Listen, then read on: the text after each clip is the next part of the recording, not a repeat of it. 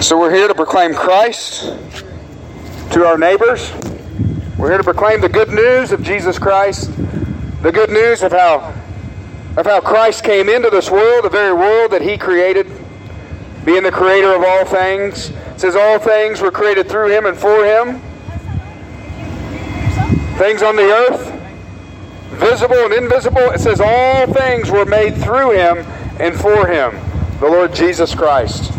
And so the Lord Jesus Christ Himself told us a parable in Luke chapter 18, the parable of the Pharisee and the tax collector. And He's going to answer this very question for you and I in this short parable. He's going to answer the question of how you and I can be right with God. We've heard that. We've heard people ask that before. Are you right with God? Well, there's no better person to tell us how to be right with God than Jesus Christ, who was God in the flesh. And so that's why He tells us this parable, folks. He's going to basically tell us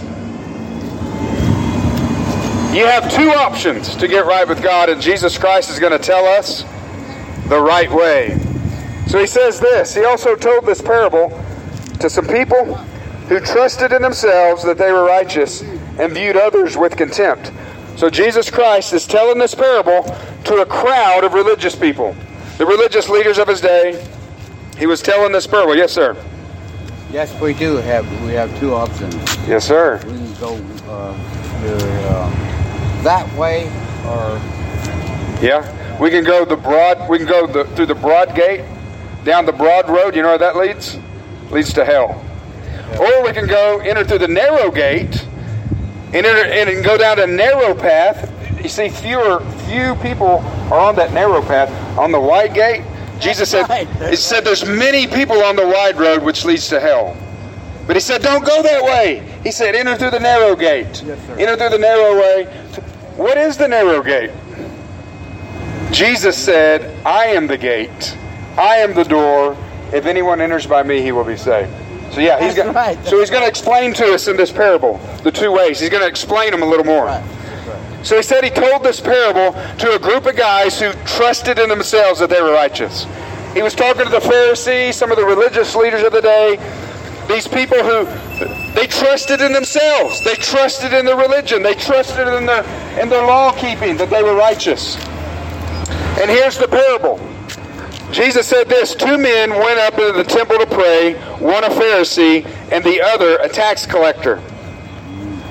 So here's the parable. You got a Pharisee who is the religious man. He's the picture of the religious man, trusting in himself, trusting in his good works, his religion, his law keeping. And then you have a tax collector, the picture of the sinner.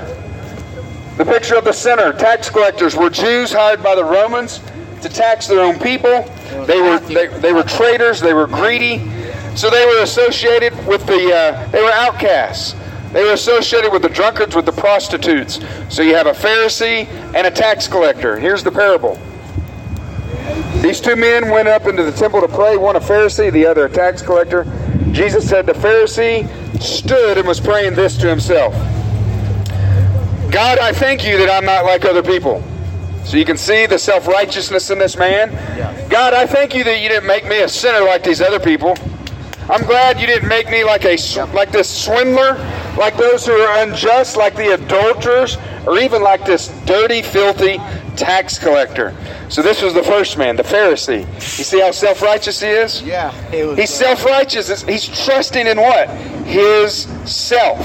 He's trusting in himself that he's righteous. Listen, he goes on. With Matthew. Yeah, Matthew was a tax collector. He said this. This is the Pharisee still talking.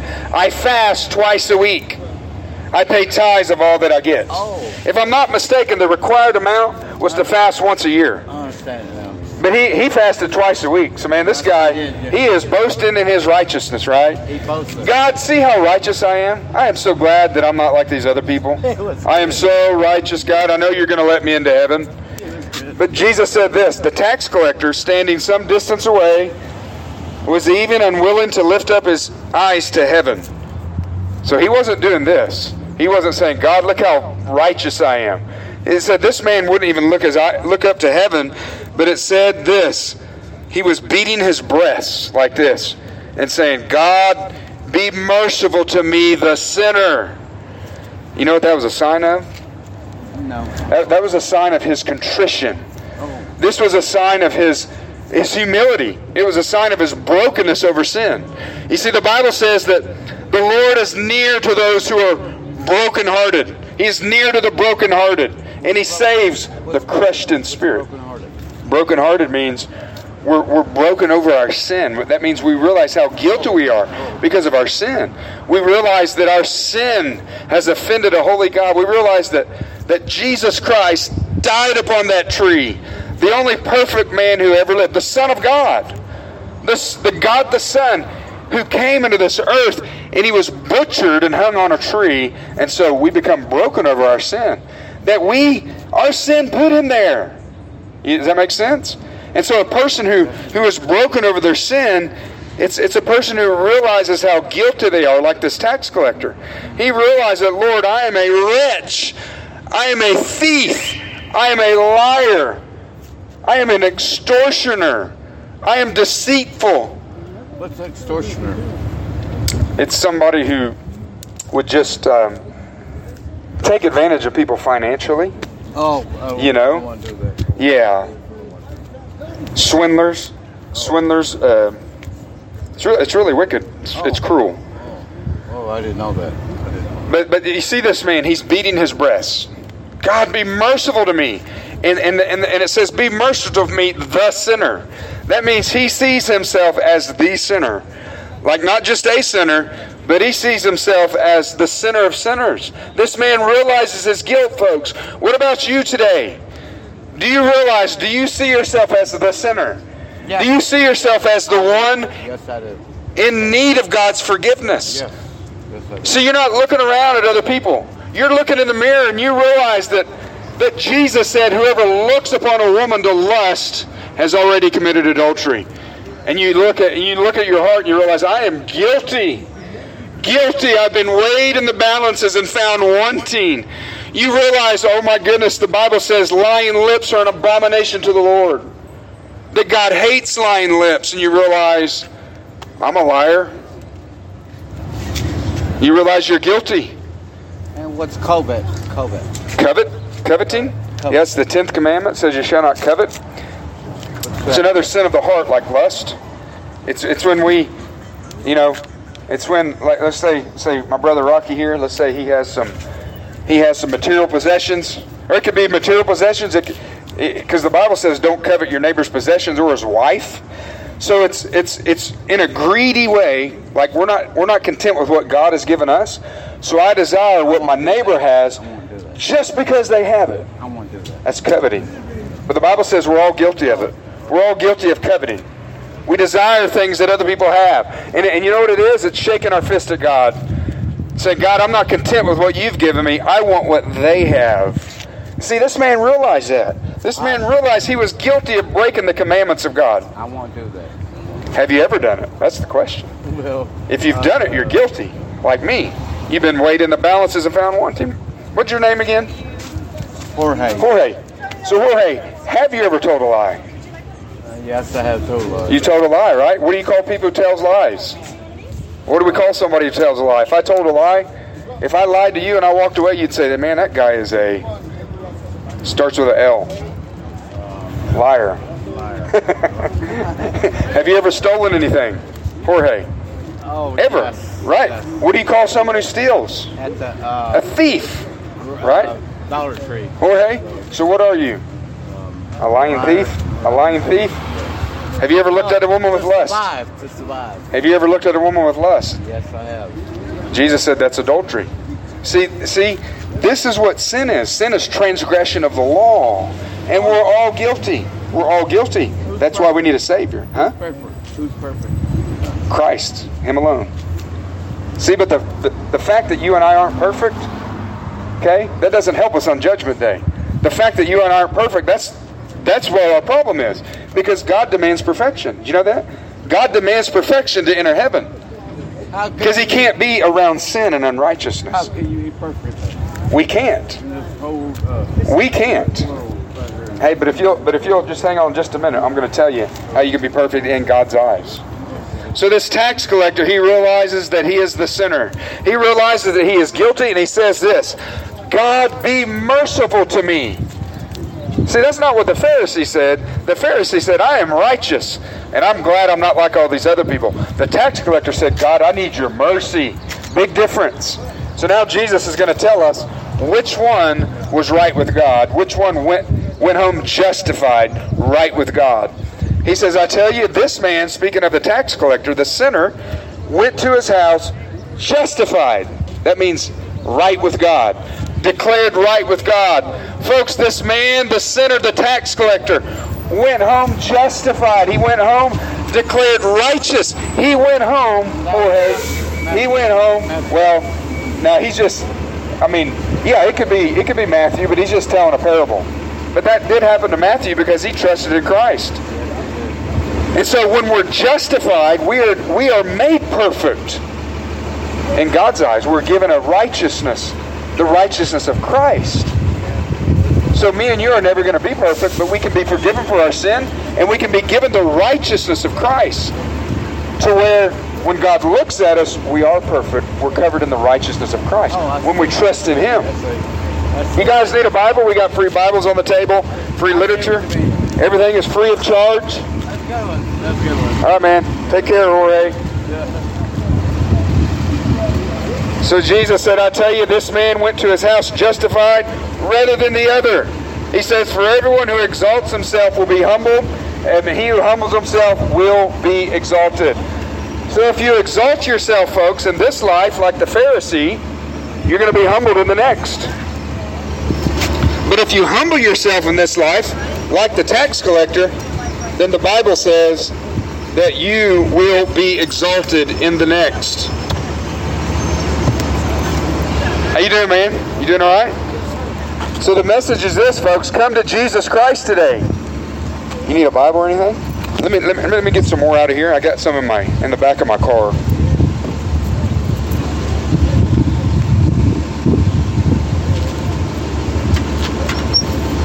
All right. There you go, buddy. All right. Man, we had some water, but yeah. Yeah, this was hot, so. Yeah. Appreciate you. Yep.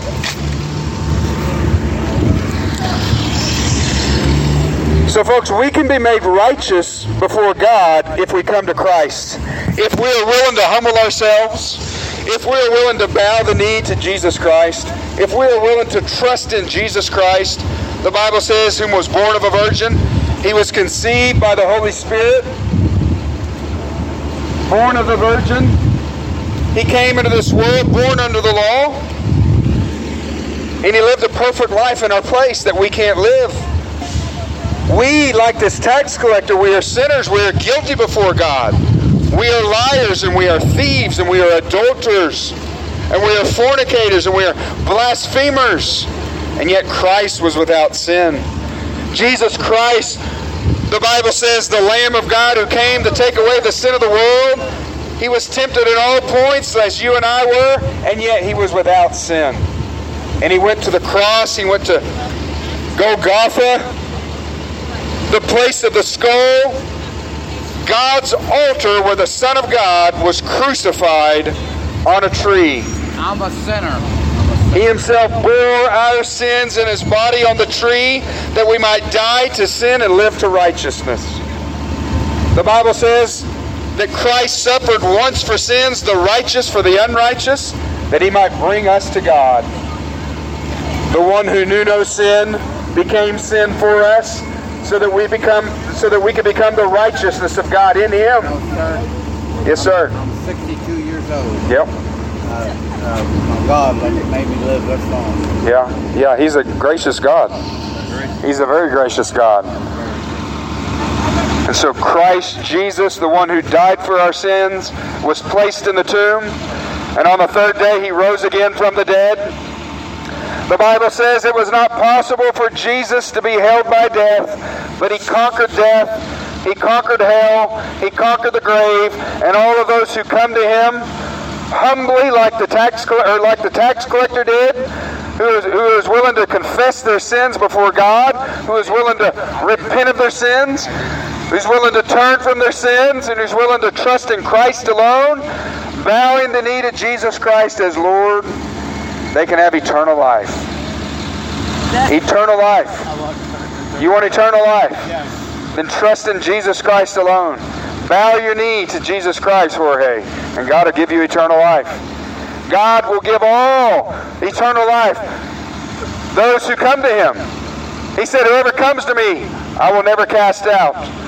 So how do you find eternal life? Look to the Son. Trust in the Son. Trust in Christ Jesus, who came to take away the sin of the world. You see, the Bible says, the angel told Joseph that you shall call his name Jesus, for he will save his people from their sins. And so if you come to Jesus Christ today, if you come to Him humbly today, if you're willing to bow your knee to Him today, confess your sins to Him today, then He can forgive your sin. He can have mercy upon you. He can wash you as white as snow. Yes, I do. He can give you eternal life. He said, I am the resurrection and the life. Whoever believes in me, though he die, yet shall he live. And whoever lives and believes in me shall never die. The question is do you believe this? Do you believe this? Do you believe that Christ can forgive you? Do you believe that Christ Jesus can forgive your sins and give you eternal life? Then look to Him today. Repent of your sins today. Today, while it's called today, behold, now is the day of salvation. Call upon His name today. Whosoever shall call upon the name of the Lord shall be saved. Folks, that's a promise we have from God, that whoever comes to Him, He will never cast out. You can come to Christ today. You can come and have your sins forgiven today, but you must be willing to come through the narrow gate. You must be willing to deny yourself. You must be willing to take up your cross and follow Him. You must be willing to bow your knee to Jesus Christ. You must be willing to follow Him as Lord. You must be willing to forsake your sin, to forsake this world, and to follow after Jesus Christ. And you will find Christ. You will find Him as a trustworthy Savior, a mighty Savior, one who is able to save, one who is able to deliver from sin, one who is able to forgive your sin, one who is able to set you free from the power of sin. Whom the Son sets free is free indeed. So come to Christ today and live.